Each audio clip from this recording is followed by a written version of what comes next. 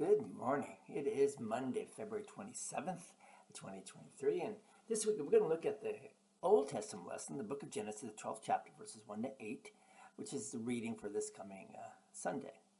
And it's all about the call of Abram. Let's read it together. If you have your Bibles, I'm reading from the ESV version. Now the Lord said to Abram, "Go from your country and your kindred and your father's house to the land that I will show you. And I will make of you a great nation, and I will bless you and make your name great so that you will be a blessing. I will bless those who bless you, and him who dishonors you I will curse. And in you all the families on the earth shall be blessed."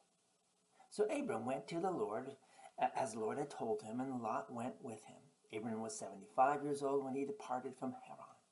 And Abram took Sarai his wife, and Lot his brother's son, and all their possessions that they had gathered, and that the people that they had acquired in Haran, and they set out to go to the land of Canaan.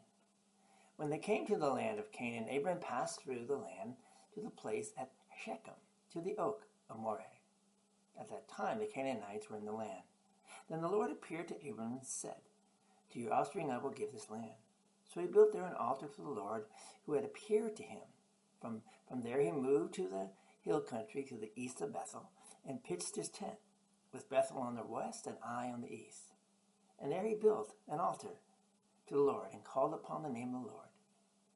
Well, that's our text for this week. So let me start off with a question. What's the most precious thing you have? Your cell phone? Your wedding ring?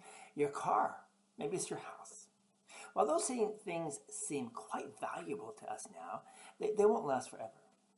Therefore, the most precious thing we have is our faith. For even if we should lose everything else but still have faith, we're guaranteed to have an awesome eternity.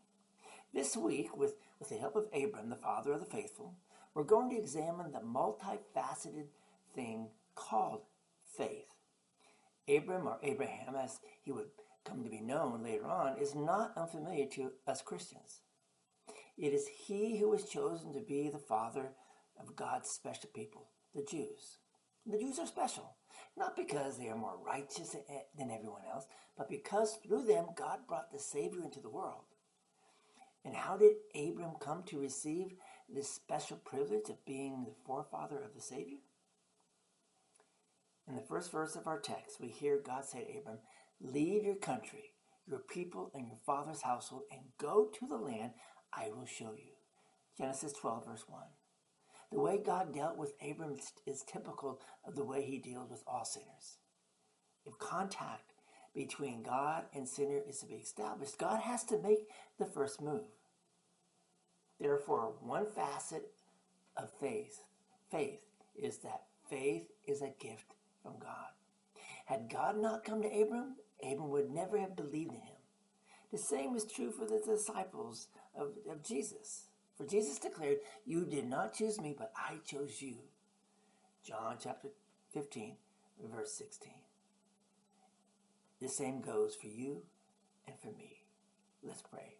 Gracious Heavenly Father, thank you for the gift of faith that you have given us through the power of your Holy Spirit, and to believe in Jesus as our Lord and Savior, and to truly understand that faith is a gift from you.